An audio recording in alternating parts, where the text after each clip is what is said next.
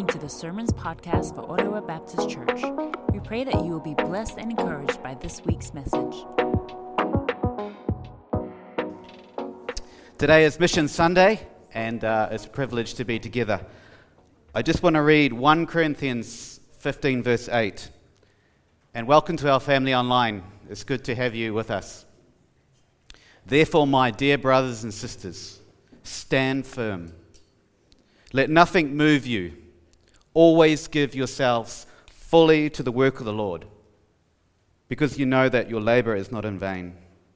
Let nothing move you. Always give yourselves fully to the work of the Lord. And I really want to encourage you this morning as you stand up with me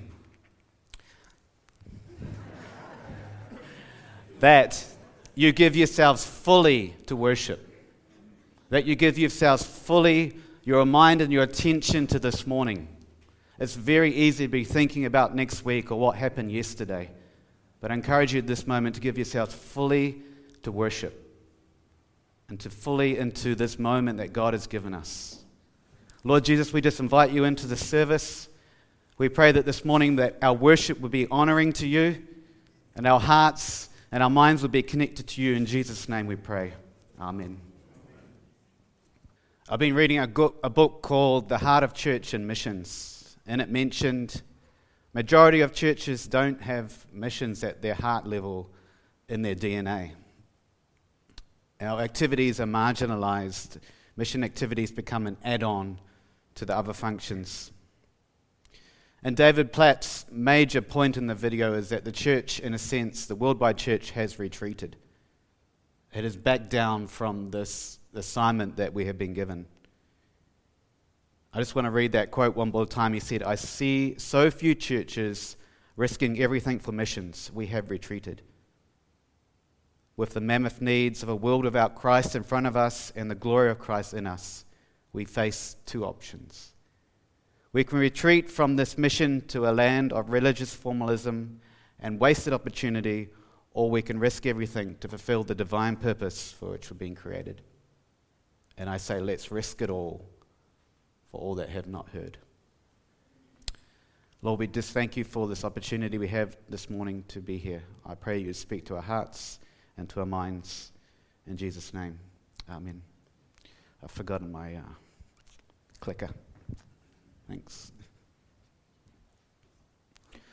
So on one hand, maybe the church has retreated, but on the other hand, I have confidence in the fact that God has been at work since the beginning of time to fulfill his own purposes, and nothing will stop that.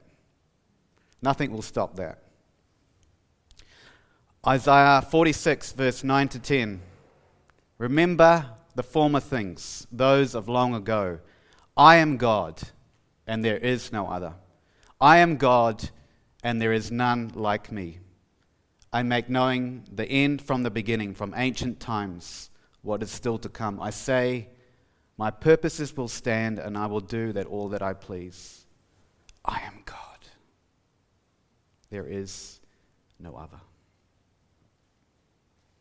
So what is and what has been this purpose? This purpose is to have a people connected to Christ, a people that are represented from every nation, who have fully yielded to God's kingship and with an all-consuming passion to glorify him and to bring about his divine purpose.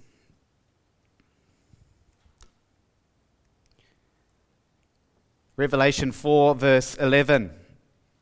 You are worthy, O Lord our God, to receive glory and honor and power. For you created all things, and by your will they were created and have their being.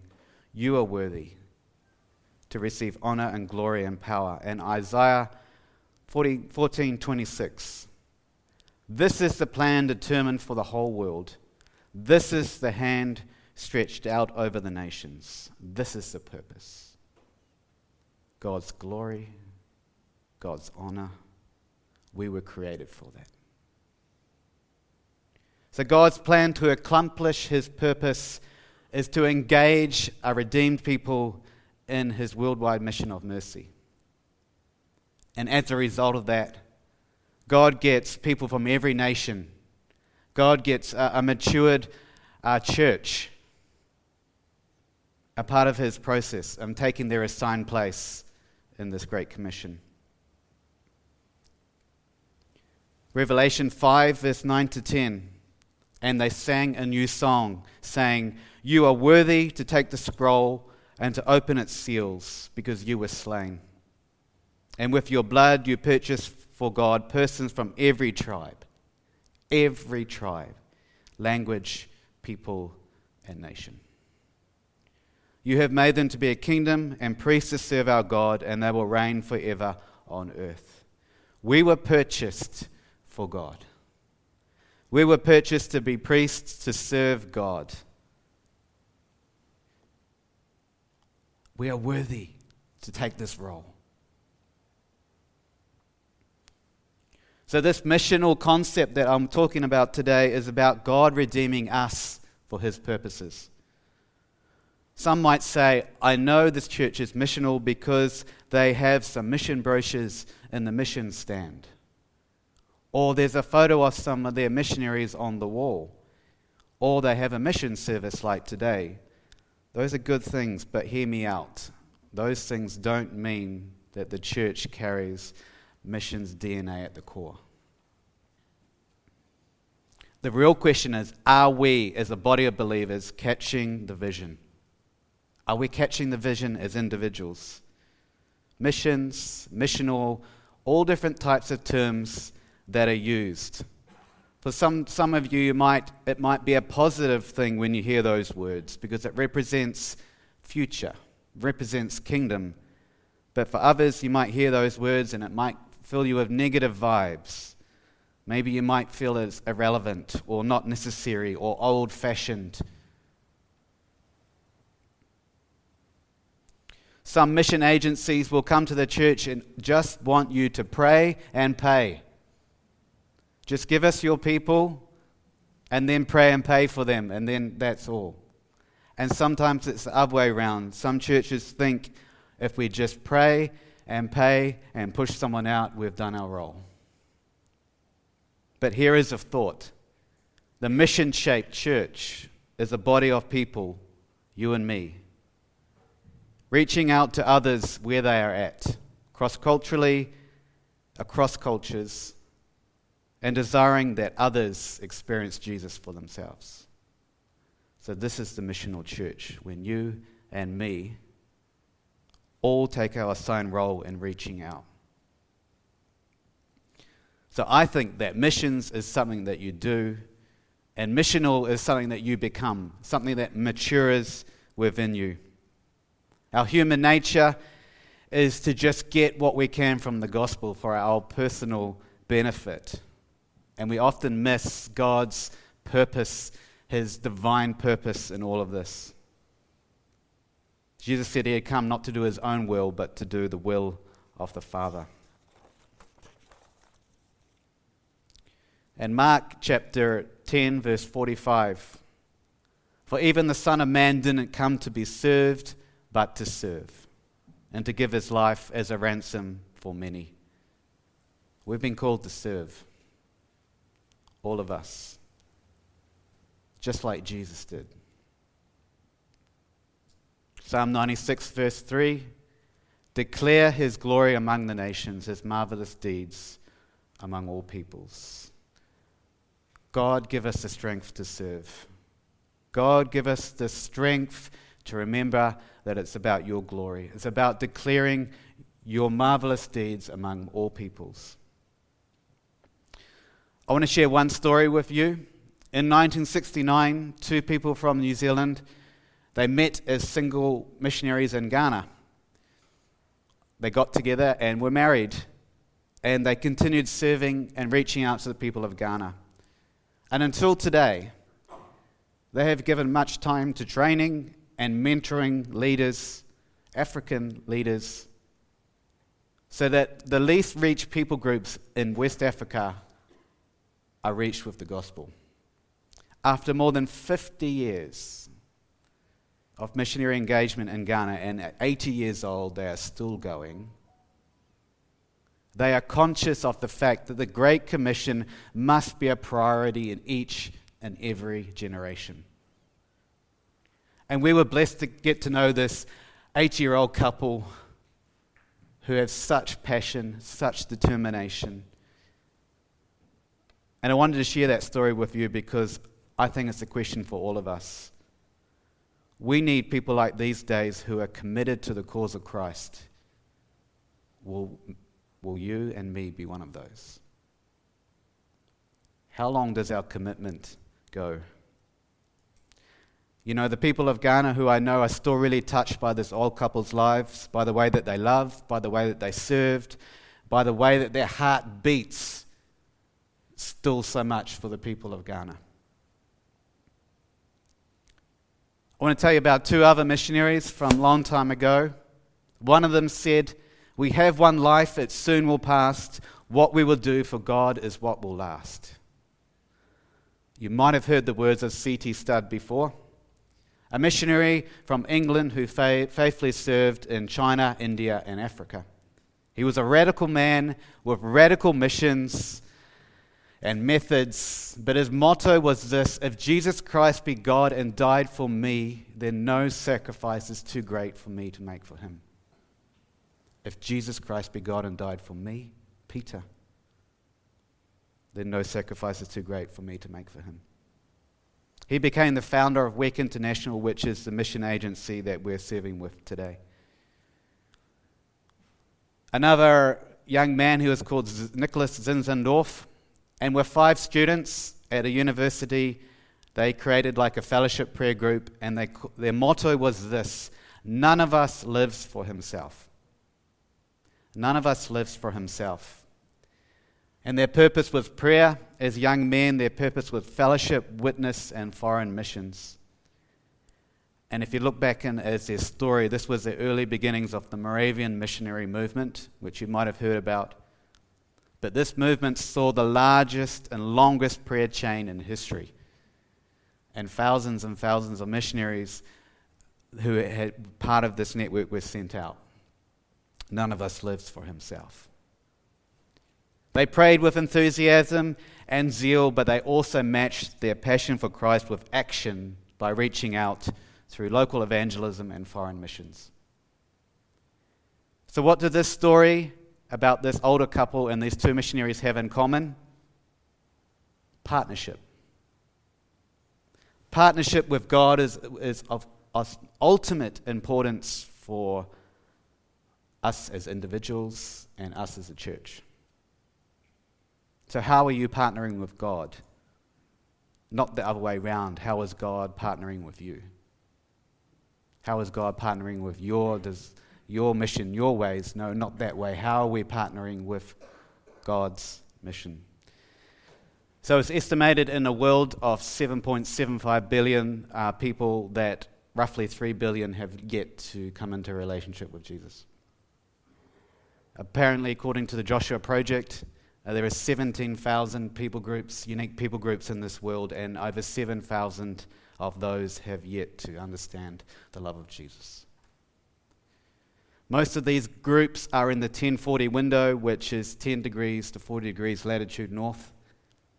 Resistant belt, they call it, North Africa, Middle East, Asia world, Muslims, Hindus, and Buddhism area. The harvest is so great, but the laborers are still so few, not fuel. Is it because cross-cultural missions is no longer relevant? Far from it. We know that. Is it because there's a shortage of workers? No, there are plenty well-trained, educated, passionate people with the right skills. I think the major problem is there is a disconnect. A disconnect because there's been a shallow narrative, a shallow story told about the importance of the church reaching out, beyond the intentionally reaching out. David Platt says, global missions is the primary job of every local church. And John Stott says, we must be global Christians with a global vision because our God is a global God. So with these facts in mind, our prayer is that our churches will have a heart that beats for reaching our families, our communities, our cities, our countries, and nations. Matthew 24, verse 14, and this gospel of the kingdom will be preached in the whole world as a testimony to all nations, and then the end will come. So just a couple of things of what we can do as a local church to stay focused on God's mission. So we need to keep praying that our mission vision would include all nations, and that the conviction would be on our hearts that all people need to hear the gospel. We need to pray that within New Zealand, within our churches, that leadership of the church, their hearts would beat for missions. Their hearts would beat for the nations. Because that translates into the life of the church.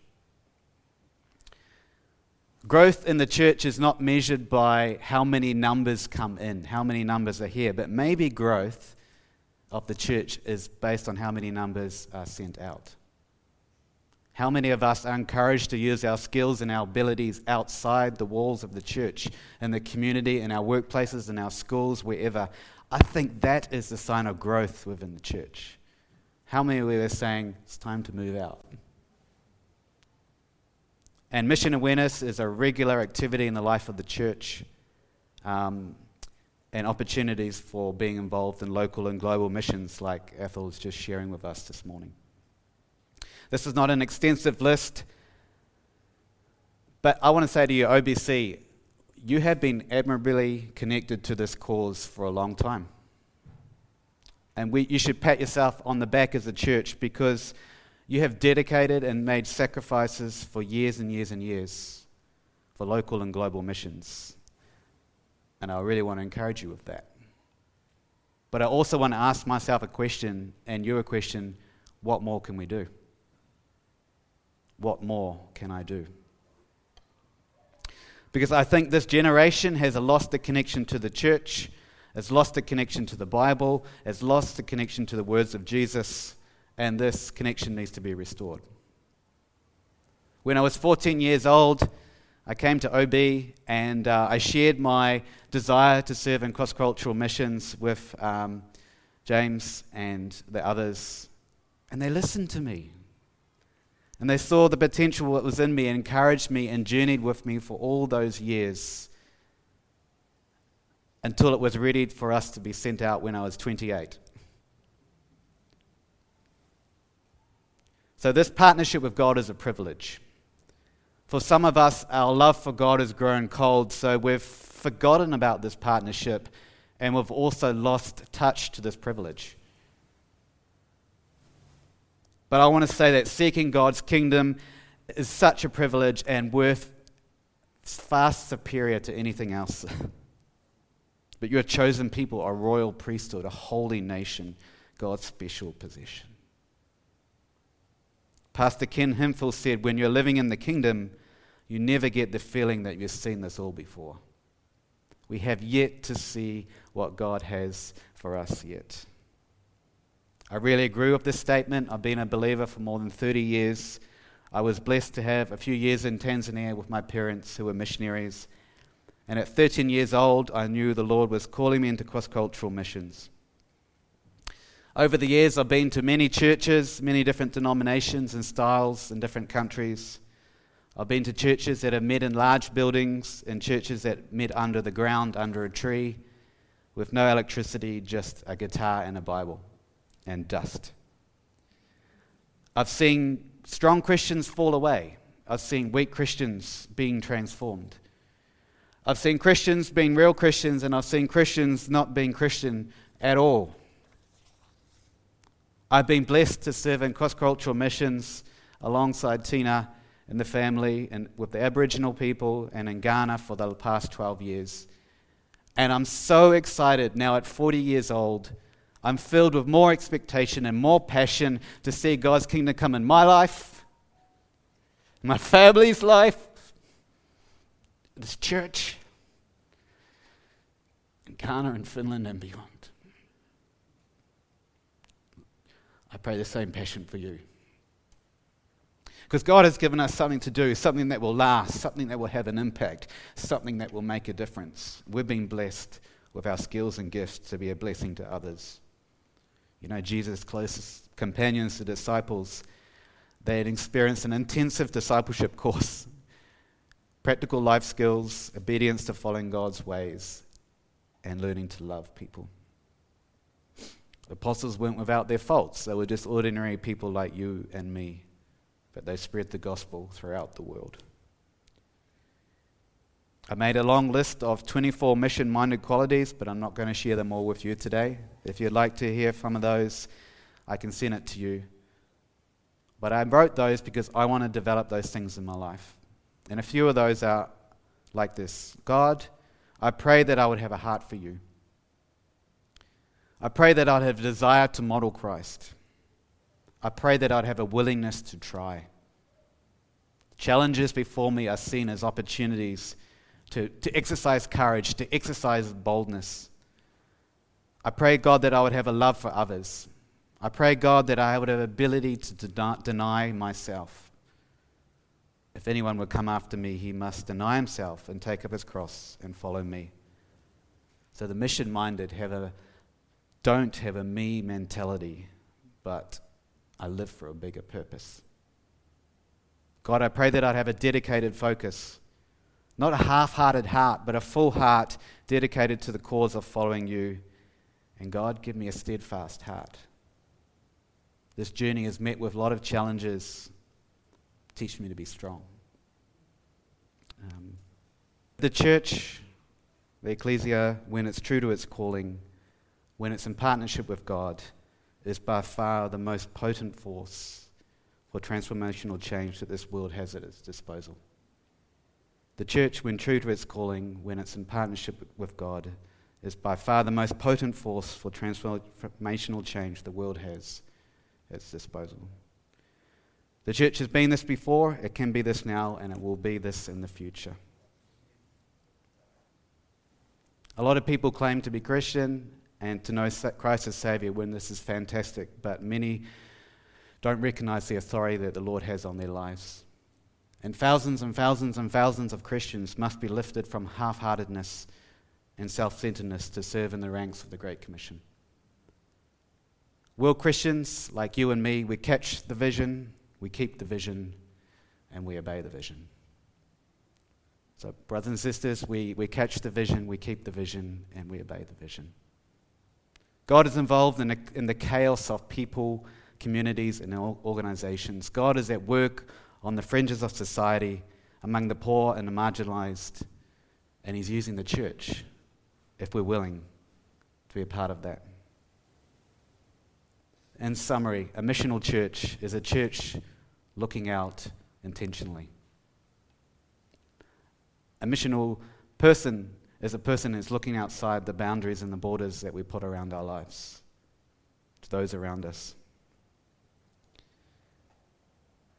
Lord Jesus, this day, teach us in a new way what it means to think beyond ourselves to the world around us. Help us to be real and relevant, bold and courageous, set apart for your purposes. And I want to end with that verse that I started with this morning. Therefore, my brothers and sisters, stand firm. Let nothing move you. Always give yourselves fully to the work of the Lord, because you know that your labor in the Lord is not in vain. Always give yourselves fully to worship. Always give yourself fully to love. Always give yourself fully to make sacrifices in your life for the benefit of others. Thanks for checking out our Sermons podcast today. For more information on Ottawa Baptist Church, please visit our website at www.ottawabaptist.com.